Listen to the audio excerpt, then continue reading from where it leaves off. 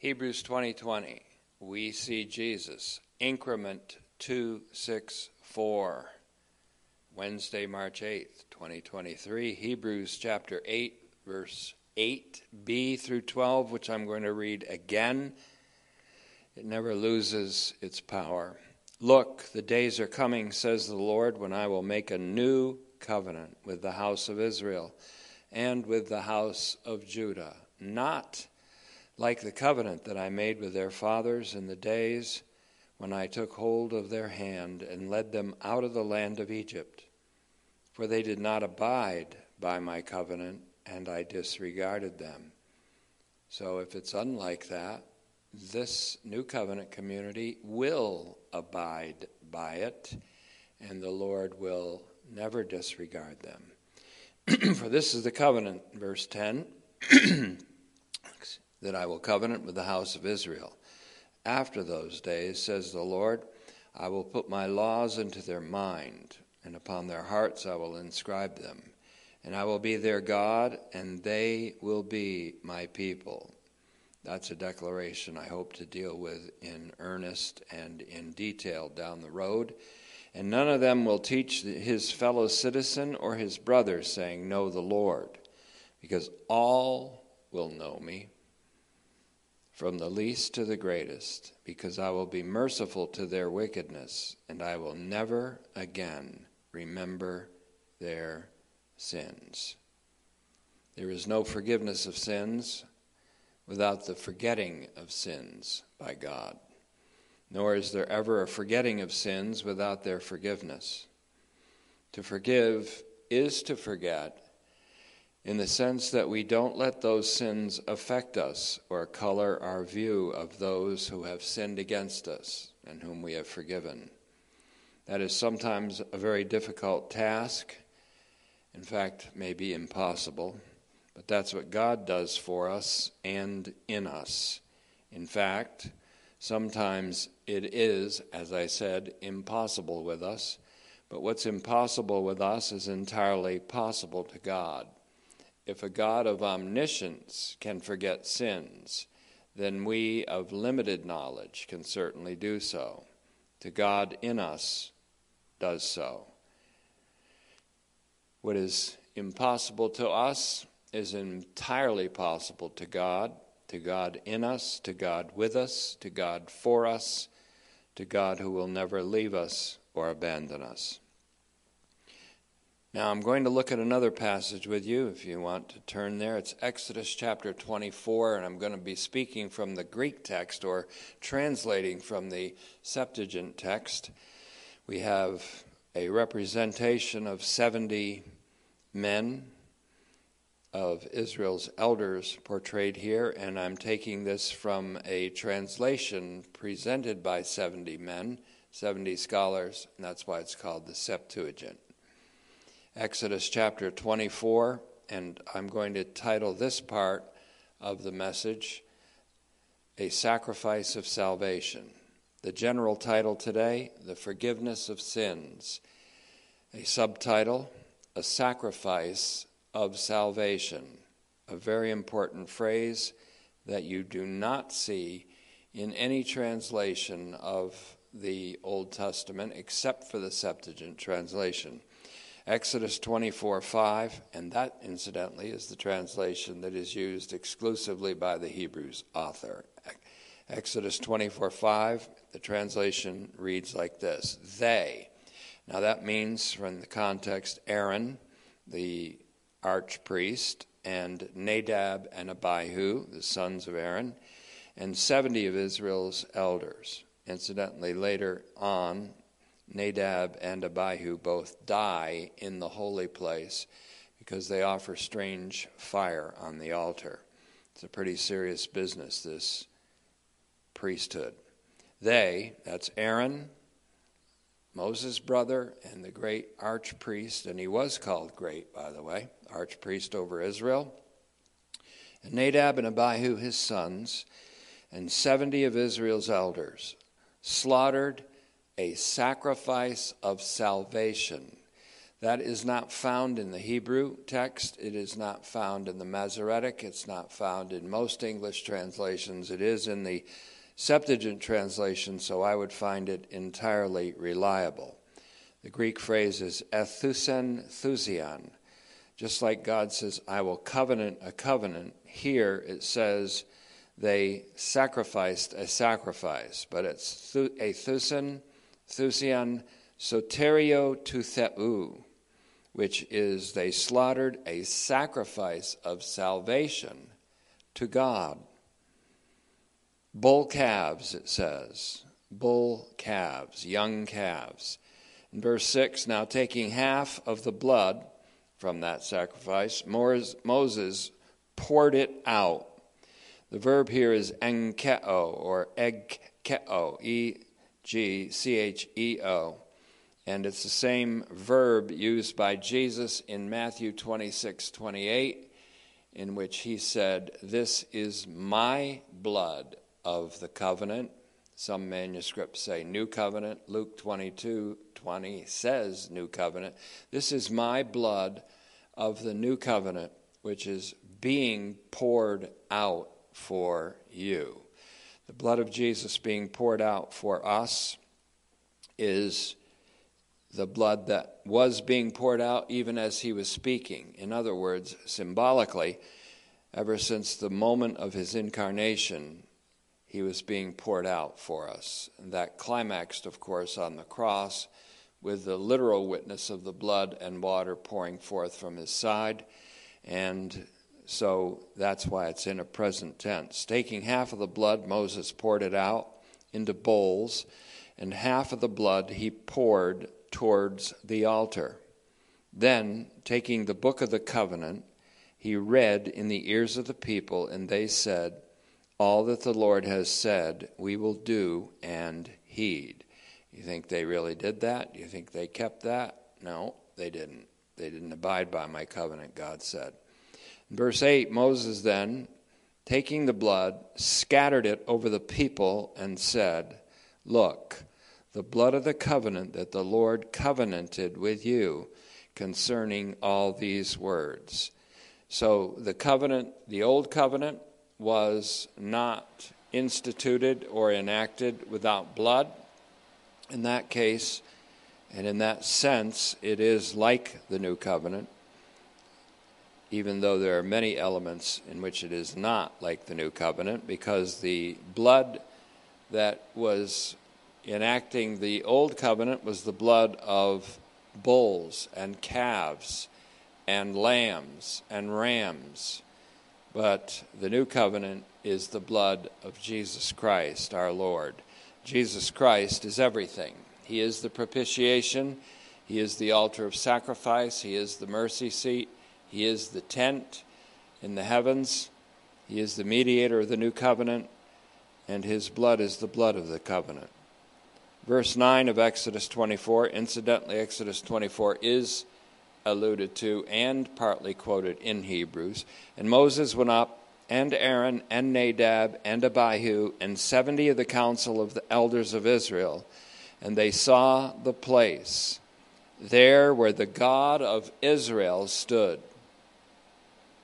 And that which was at his feet was like a pavement of bricks of lapis lazuli, and the appearance of the firmament of heaven in purity.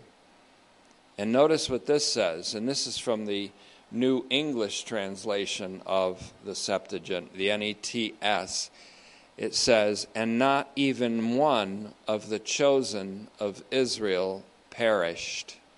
Please notice that, not even one of the chosen of Israel perished. The chosen of Israel are the 70 men who represented all of Israel, and not one perished, even though they saw the Lord.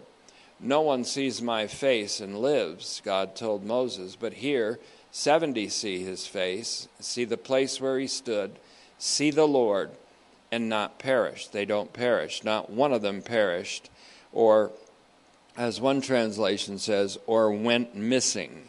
We could say disappeared or vanished as a result of seeing the God of Israel. So that's a remarkable thing in itself. But the reason that they saw God is because of the blood. And the reason that he did not die was because of the blood. And then it says, and they appeared in the place of God, and they were eating and drinking. Another remarkable thing, eating and drinking in the presence of God. Not even one perished. That not one of the chosen of Israel went missing or perished is a signifier that all Israel will be saved, and that not one of their number will perish. God is not willing that anyone perish, according to 2 Peter 3:9.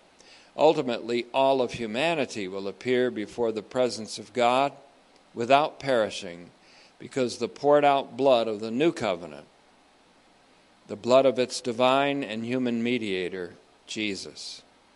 It is noteworthy the Septuagint calls the sacrifice of these young bulls a sacrifice of salvation. It's also notable that not one of the chosen of Israel, which is a representation of all of Israel, went missing or perished, even though they saw God and even gazed upon him all while they ate and drank in his place, meaning in his presence or in the place where he stood. The Hebrews author seems very much to relate to the idea of a sacrifice of salvation. In fact, that is what Hebrews is all about, because the author relates to the meritorious obedience of Jesus Christ, which he relates in turn to eternal salvation in Hebrews 5, 8, and 9, and the blood of his sacrifice, which he relates to eternal redemption in Hebrews 9:12. This pastoral author also speaks early on about such a great salvation, as Hebrews 2:3 calls it, and later on about the salvation that Christ brings with him in his second appearance in Hebrews 9:28. Having borne the sins of many in his first appearance, he brings salvation in his second appearance as great archpriest. That he bore the sins of many in Hebrews 9:28 is interpreted elsewhere as bearing the sins of all people or over the course of all time. He gave his life as a ransom for all, says 1 Timothy 2:6, which interprets, of course, Jesus' words, and we've done this many times, but it always bears repetition, and you can't repeat it enough, that 1 Timothy 2:6 interprets Jesus' words that, quote, the Son of Man came not to be served, but to serve, and to give his life as a ransom for many. Matthew 20:28. It's also found in Mark 10:45. And his words as he instituted the Eucharist, saying of the cup, this cup is the new covenant ratified by my blood, which is being poured out, please notice that, being poured out for you. The present passive participle of the verb ekkeo is the same verb used here as we've seen in Exodus 24:6 for the blood of the choice young calves in the sacrifice of salvation. And we can see this also in Luke 22:20, or as Matthew and Mark have it, this is my blood that establishes the covenant. Some manuscripts in Matthew and Mark read the new covenant, but Luke 22:20 has new covenant explicitly. It is being poured out in behalf of many, says Jesus in Matthew 26:28. Now again, many equals all. Many equals all. This is the point I've emphatically and repeatedly made. This word many is a humble understatement by Jesus for all. I hope I don't need to go over again the interchangeability of many with all in Romans 5:18 and 19. Many, polloi, P-O-L-L-O-I, in Romans 5:15, used 3 times, in Romans 5:16, in Romans 5:17, in Romans 5:19 used twice, and compared with Romans 8:29, where Jesus is called the firstborn among many siblings, many, many, many. Paloi in Romans 5:19 is used interchangeably with all, pantas. Paloi and pantas mean the same thing. So paloi, many, in Romans 5:19, Jesus' obedience resulted in the making of many righteous, is literally interchangeable with all, pantas, in Romans 5:18, where it says that by his one act of righteousness, dikaioma, he justified all. So all and many are interchangeable in Romans 5:18 to 19, speaking of the absolute universality of condemnation in the first man, Adam, matched by the absolute universality of justification in the second Adam, or the final Adam, the second man, Jesus Christ. And as we've seen many times before, the many for whom Jesus gave his life as a ransom in Matthew 20:28 and Mark 10:45 is interpreted as all in 1 Timothy 2:6, and you can confer also with 1 Timothy 2:3 and 4, 1 Timothy 4:9 and 10, Titus 2:11, and Titus 3:4 and 5 in connection with Romans 11:32, if you wanted to actually frame and craft a doctrine of universal salvation. Now, given our new insight that this covenant authorizing blood is the blood of a sacrifice of salvation, per the connection with Leviticus, or with Exodus rather, Septuagint Exodus 24:5 and 6, we have to at least consider that what Jesus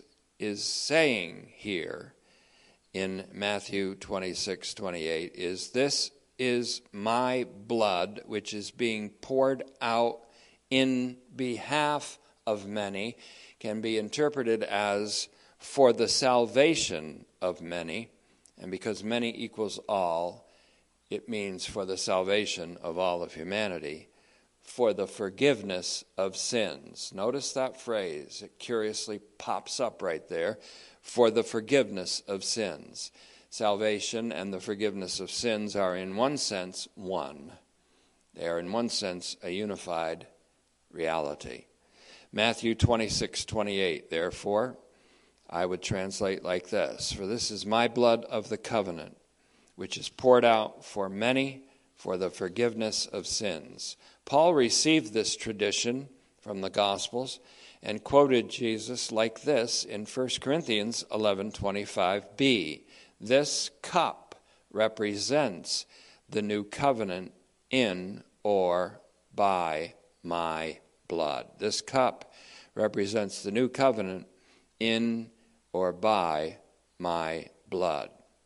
So the forgiveness of sins, our general subject today, is an expression that denotes salvation, though it is not all of salvation.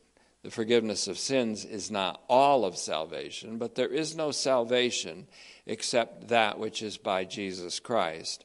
And the salvation which is by Jesus Christ is never without the forgiveness of sins.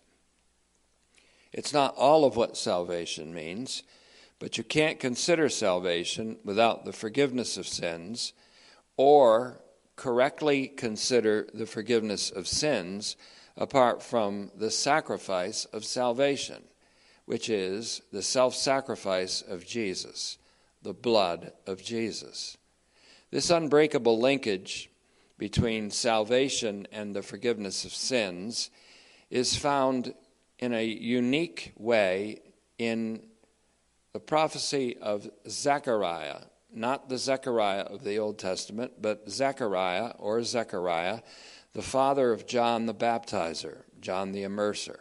He prophesies over his son and says this in Luke 1:76 and 77, "And you, child, will be called prophet of the Most High, For you will go before the Lord to prepare a highway. There's the King's highway from Isaiah 40 and verse 3. Malachi 3:1 also talks about this messenger.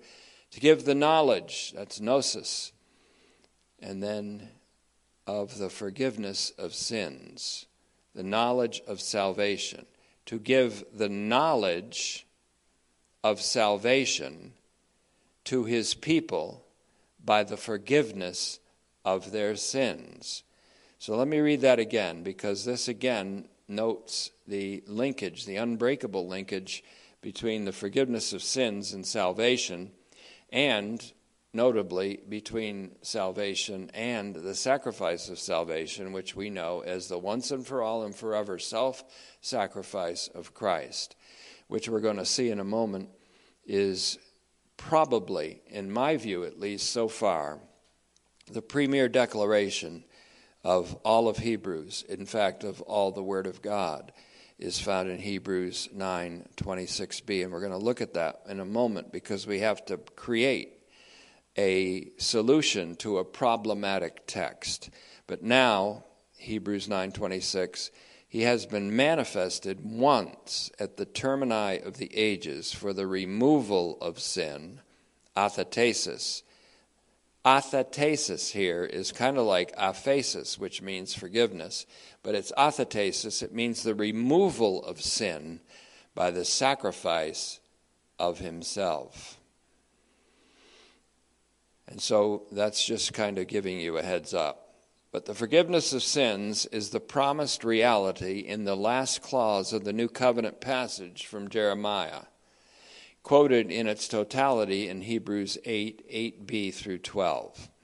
The forgiveness of sins is what the author capitalizes on all the way through this central section of his homily, closing with a requote of Jeremiah 31:34 in Hebrews, where it's found in Hebrews 8:12.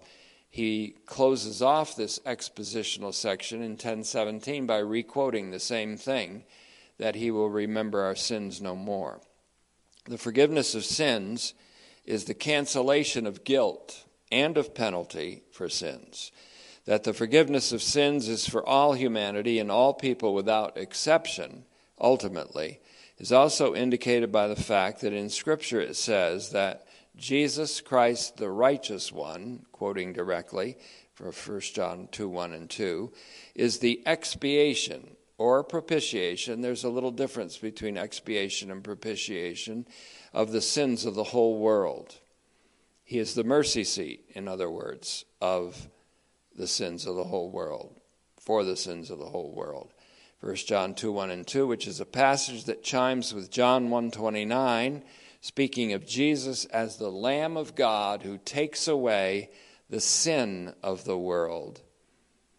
On top of this, and this is a passage, again, that we're reaching forward at this in an anticipation. There is Hebrews 9:25 and 26, where it says, and this is my translation with a few bracketed comments, neither did he have to offer himself many times, as the archpriest enters the earthly man-made sanctuary or tent yearly with the blood of others. That's sacrificial animals like the young calves.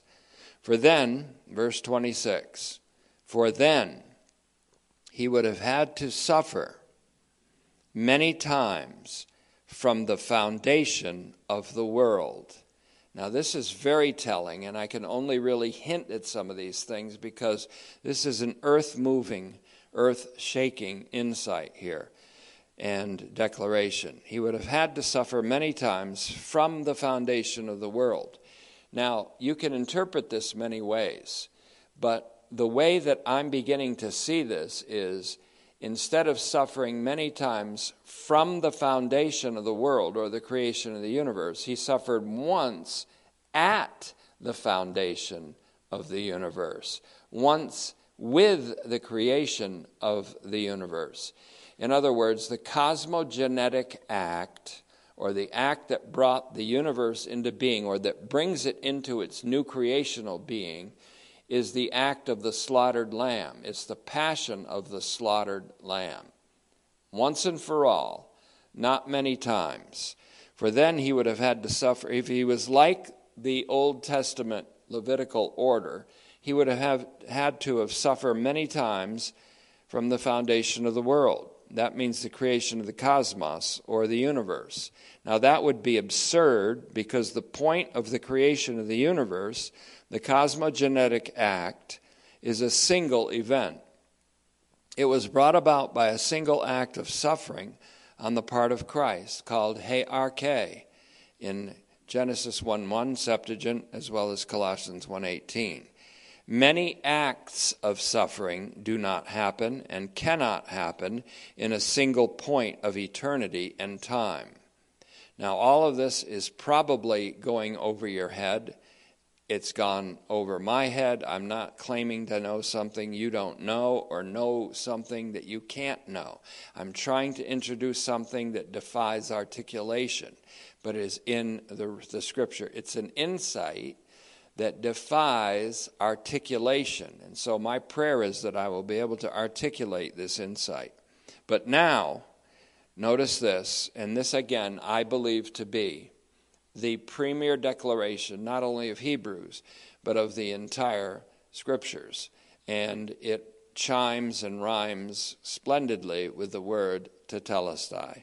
But now he has manifested, he has been manifested, let's say that, as if it rhymes with 1 Peter 1:20, once at the termini, notice I say termini, of the ages, for the removal of sin by the sacrifice of himself.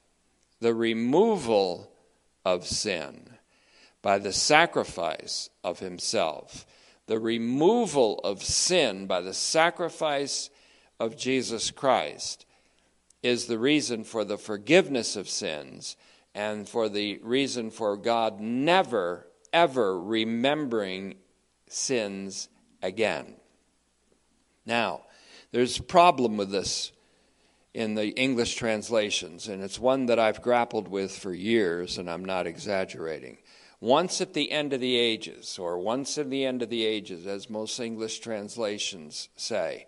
Now, if you are talking with the end of the ages, you're talking about something unusual here, because there's other places in the Scripture, like Matthew 13, 39, and 40, where it talks about the end of the age, Matthew 28, 20, and other places. The end of the age, singular.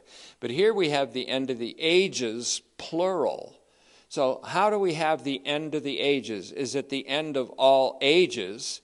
And if it is, then time must have ended then when he offered himself, but it didn't. History went on. And so what we have to consider here is something called Latin terminology. Now, there are two terms, and this I finally saw this when I looked up what the meaning of these were. Terminus aquem is a Latin phrase. Terminus aquem. That's an end or a terminus of something. It's an end point, an end point. If you have two termini or two terminals, which isn't the right way to say it, but if you have a terminal here and a terminal here, you have two terminals. You have two termini of a certain line of something. And for example, if I have a pin and another pin, or a nail and another nail, and between it there's a wire that connects the two, then the wire has a terminus that in its beginning and a terminus at its end. The terminus aquem is the end of something, the final point of something. The terminus aquo is the beginning. Now, the reason I have the end first and the beginning last is, well, for many reasons. In the Scripture, the end becomes the beginning an end. And so in Genesis 1:1, you have the same thing as you have in Revelation 21:5 and 6. You have the beginning or the creation of everything and the new creation. God is talking in Genesis 1:1 about a beginning that is also the end point of his creative plan and his redemptive plan. I determined to know nothing among you except Jesus Christ and him crucified, in 1 Corinthians 2:2, applies to Genesis 1:1. Why? Because in the beginning, God created the heavens and the earth. In Christ Jesus and him crucified, God made the new heavens and the new earth. The beginning is the end is the beginning. Now, there's a lot more that can be said about this, and I'm only sounding the note in this symphony once today in this Wednesday service, and it will be sounded again and again until it reaches a crescendo and maybe reveals an insight that can finally be articulated. Notice it again. Hebrews 9:26. For then he would have had to suffer many times from the foundation of the world. But as it is now, he has been manifested once at the termini of the ages for the removal of sin by the sacrifice of himself. Now, again, the English translation, the end of the ages, is problematic. To propose a solution to that problem, we would consider and define these two Latin phrases, terminus ad quem, which is a goal or finishing point, a final limiting point in time, as the American Heritage College Dictionary 5th edition would say, and a terminus a quo, which is a first point in time, a starting point or origin. Both are ends. Both are ends, or both are an end. Both are ends or termini, the plural of terminus. Termini. Both are. A starting point is a terminus. An end point is a terminus. So at the end of the ages, there can be a terminus a quo, the beginning of an age, and the terminus a quem of another age. In other words, when Jesus Christ appeared to sacrifice himself to put away sin, it was at the terminus a quem, the end of the Old Covenant age, and at the terminus a quo, the beginning of the New Covenant age, which is an endless age. So that's why I've said before, because I saw this in part and I saw this obscurely, and I'm seeing it a little more clearly, the cross of Jesus Christ and the sacrifice of him, his self-sacrifice to put away sin once and for all and forever, happened at the juncture of the ages, or at the end of an age marked by the Old Covenant and by human failure, and the beginning of a new covenant age, an age marked by a new covenant and by the success of God in people and in humanity, the success of God in Christ. The English translation, the end of the ages, then, is really a problem. You can't really get the point. But we've resolved that by bringing in terminus a quem and terminus a quo. And so, once again, the word in the Greek is sunteleia, which is not just telos. Telos would be an end. It would be a singular thing. But we have here sunteleia, S-U-N-T-E-L-E-I-A. The tel word is found, or the tel root word is found in there, which is the same root word found in tetelestai, or telos, or teleos, or a lot of other of the what we call the tel words. Sunteleia means here a together. It means both the terminus a quem of the age marked by the Old Covenant and the terminus a quo, because the word sun here means together. So it means together two telos, together two ends. At the cross, there was together two termini, the terminus a quem of the Old Covenant era and the terminus a quo of the New Covenant eternal, endless era, because the New Covenant is an everlasting covenant. The New Covenant is an everlasting covenant because it has been made in the blood of Jesus Christ and not animal blood. So, consequently, sunteleia is the terminus aquem of the age marked by the Old Covenant and the terminus aquo of the age of the New Covenant and of the New Covenant community indicated by the Lord Jesus and the two thieves crucified together. If you looked at the hill called Calvary, you'd see Jesus crucified in the center. You'd see a thief on the left and a thief on the right, and they were crucified together. This is the beginning not only of the New Covenant era, but the New Covenant community. Two thieves and Jesus. That's the church. How do you like that? The ultimate New Covenant community. Crucified together. The sacrifice of himself is the correlative or the correlation of the sacrifice of salvation offered by Moses in Exodus 24. For Jesus himself is salvation. The salvation effected by Yahweh. Jesus, Yehoshua in the Hebrew, or Yeshua, is Yahweh who saves. Salvation is Yeshua. Yeshua is salvation. Jesus is our salvation, even as God made him to be our righteousness, our sanctification, our redemption, and wisdom. Jesus is the salvation of the world, the Son of God, and the Lamb of God, who suffered once for the foundation of the new creation of all things. Now, again, all I've done today is drop a hint, drop a little bit of a hint, and maybe even lay a track for a coming train, a coming locomotive that's going to totally, I think, revolutionize our understanding of the finished work of Jesus Christ and his self-sacrifice when it occurred.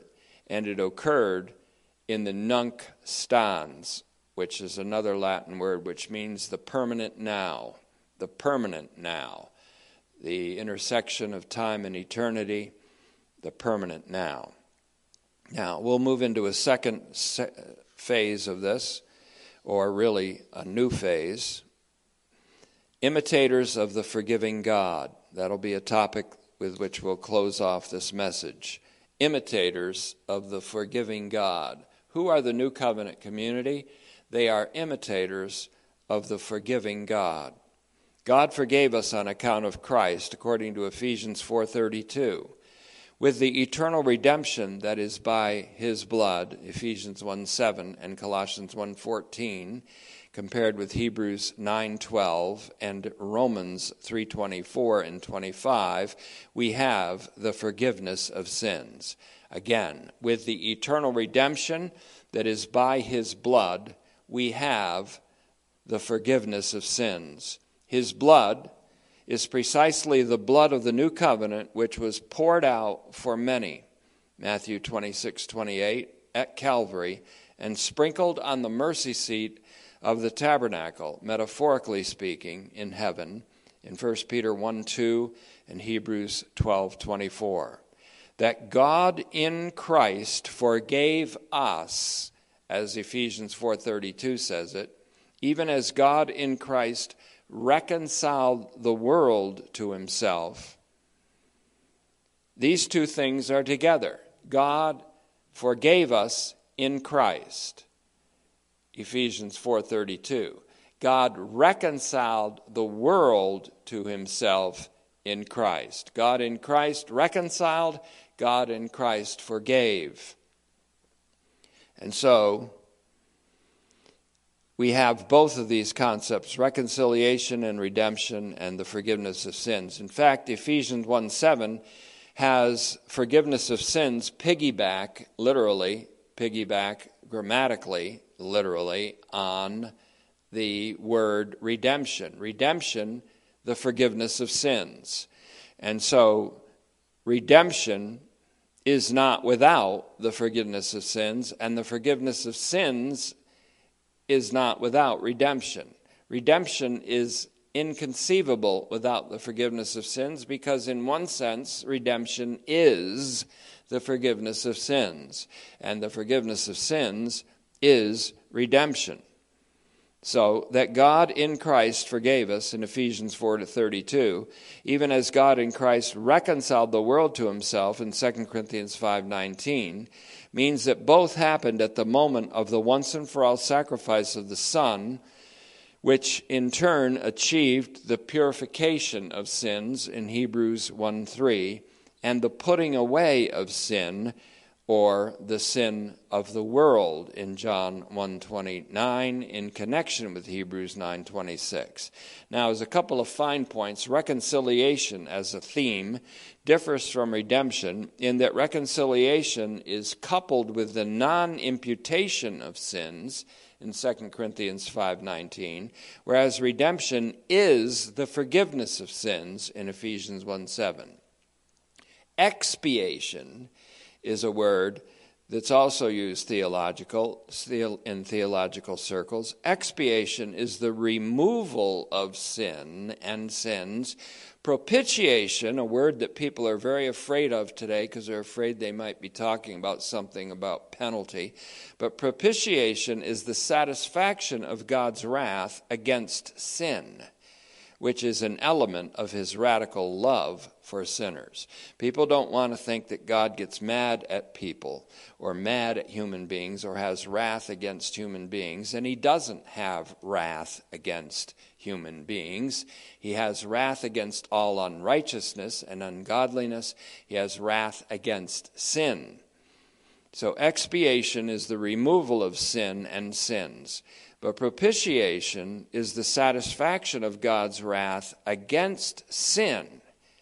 And God's wrath is actually an element of his radical love for sinners. Now, I think it was Augustine that made this statement famous, and it becomes mindlessly uttered by Christians and sometimes mindfully uttered, that God hates sin but loves the sinner. And that's true. But it's also true that God's wrath is not against the sinner, but against sin. And so propitiation is the satisfaction of God's wrath against sin, which is an element of his radical love for sinners. I'll say that again. Propitiation is the satisfaction of God's wrath, which is an element of his radical love for sinners. So his wrath is against sin, and when he vented his wrath against sin, he vented his wrath against his Son who had become sin. I know that's difficult for people, and it's difficult especially for people who are influenced by a soft view of the atonement. Now, we are urged to forgive others who wrong us in imitation of God, who is love. Forgiveness is the confirmation of love, its prime function and manifestation. I'll say that again. Forgiveness is the confirmation of love and its prime function and manifestation. Find that in 2 Corinthians 2:10-12. The forgiveness that cancels sin also cancels bitterness, animosity, and all the toxic results of unforgiveness. As such, it cancels satanic advantage between family members, between spouses, between fathers and sons, parents and children, and between members of the New Covenant community. In our everyday transactions and under everyday pressures, which sometimes escalate and become used by our invisible adversary, loved ones say things to each other that they do not, in their true heart and their true, real, new humanity, mean. It doesn't mean that we can say them, but we say things to each other in the old nature that we don't mean in the new nature. Now, that doesn't mean that we should never say these things or that we should ever be allowed to say these things. We should never be allowed to say those things. We are responsible to put off the old man who says those things. So if we say those things, we are responsible for having said them because we were irresponsibly having on the old man who said them. And so our responsibility is to put off, for example, stop lying and put off the old man who is the liar. Put off the lie, you put off the old man that lies. And so people say, well, it wasn't me, it was the old man. Yes, it was you who didn't put off the old man. So we're still responsible for actions like that. And that's why we require forgiveness. And forgiveness cancels not only sin, but advantage of satanic advantage. And satanic advantage is being taken almost everywhere today. So again, in our everyday transactions and under everyday pressures, which sometimes escalate and become used by our invisible adversary, loved ones say things to each other that they do not, in their true, real, new humanity, mean to say, and later repent for saying. It's better, however, to prevent ever saying those kinds of things, because it becomes very difficult in our humanity to forget things said in anger to each other. Very difficult. God can do it, but you keep accumulating these kinds of things and keep saying these things, and eventually it's destruction. Now people say, well, it was the drugs I was taking. It was I was drunk. I was stoned and drunk. I was on opioids, and so I shot that person. I couldn't help it. I was on speed back then. Well, you still did it, you see. And sometimes people have to choose between the bottle and their spouse. Sometimes you have to choose between the bottle and your son.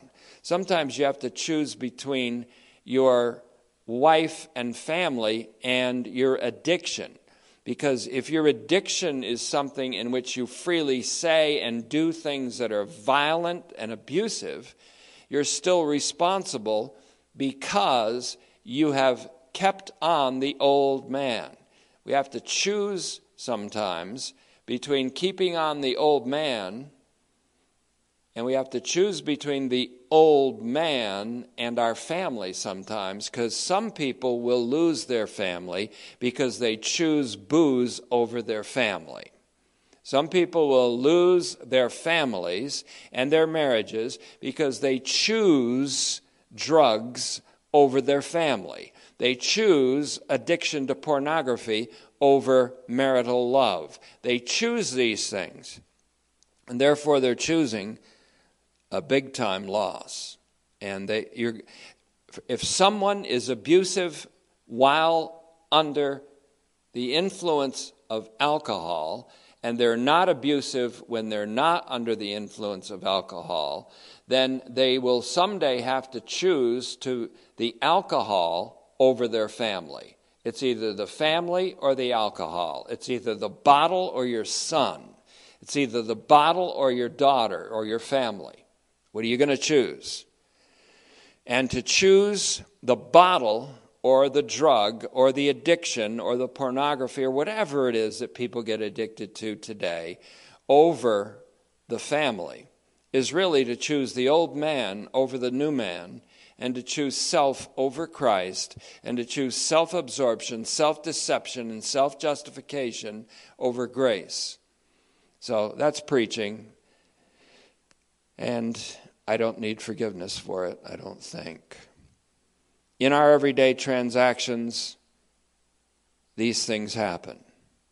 People speak out of frustration or anger. They may repent and come to us with sorrow for what they said. Our freedom in Christ is to forgive them. But what if they do it 7 times, Peter said? Do we forgive them 7 times? But Jesus said to Peter, 70 times 7.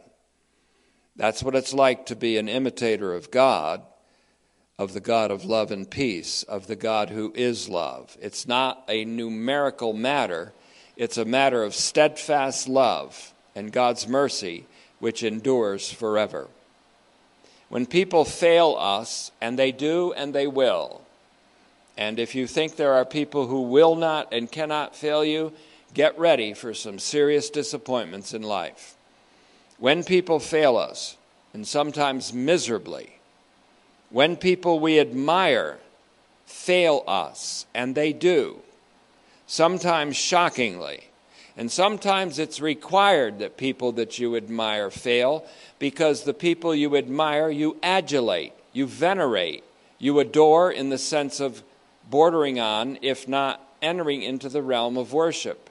And if you worship someone who's not worthy of worship, they will disappoint you in a way that will be iconoclastic.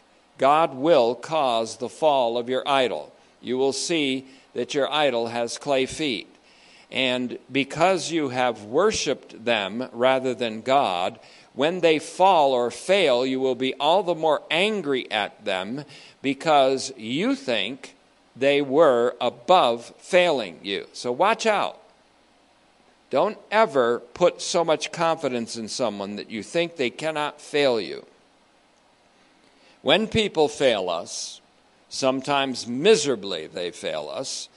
When people we admire fail us, sometimes shockingly even, this is our opportunity to go vertical, to look past them as Isaiah looked past King Uzziah and saw the Lord high and lifted up and exalted. That's what this is all about. The main point of Hebrews is that we have Jesus Christ at the right hand of the Father, high and lifted up. Look past everybody else and look to him. Look away from everyone else and everything else and look unto him. Look unto Jesus, the author and perfecter of faith. When Noah was drunk and did shocking things and no doubt spoke ugly things and then passed out naked in his tent, Noah's sons, Shem and Japheth, walked backwards with a robe and covered their father. This is the picture of forgiveness and of love, for love covers a multitude of sins, in 1 Peter 4:8. As a result of their action, Shem and Japheth, in Genesis 9:23 and 24, Genesis 9:26 and 27, Shem and Japheth were greatly blessed in their lives. When Noah awakened from his wine and his drunken stupor, he recognized what they did. And Noah said, "Blessed be the Lord, the God of Shem. May God make Japheth great, and let his living place be in the tents of Shem." Now Shem was the line to Abraham, and in Abraham the line to Christ. And in Christ all the nations, that is all of humanity, was blessed. So there's quite a connection between the covering of Noah and the blessing of all the nations. And so, when we forgive, we prosper in ways that are spiritual and not just other ways. This is not our motivation to forgive. Well, if I forgive him, I'll prosper. No, but it is a guarantee. It sure is no small perk that when we forgive, we prosper. When we forgive, we are imitators of God, who forgave us on account of his Son and his beloved Son's blood. And when we forgive, we are imitators of our Father, who is gracious to the ungrateful and the wicked. Luke 6:35. Don't get past that. Think of that. Your Father in heaven is gracious to the ungrateful and to the wicked. That's why I'm saved today. I don't know about you. That's Luke 6:35. And he makes his sun to rise on the evil and the good, and sends rain on the righteous and the unrighteous. The two prominent commands, and I mentioned this Sunday as well, to be like God, are with regard to love and forgiveness. Forgiveness is the confirmation of love, the proof, as it were, that the love of God is being poured out in our hearts by the Holy Spirit, who was given to us to be in us forever. And that's all for this increment. Amen.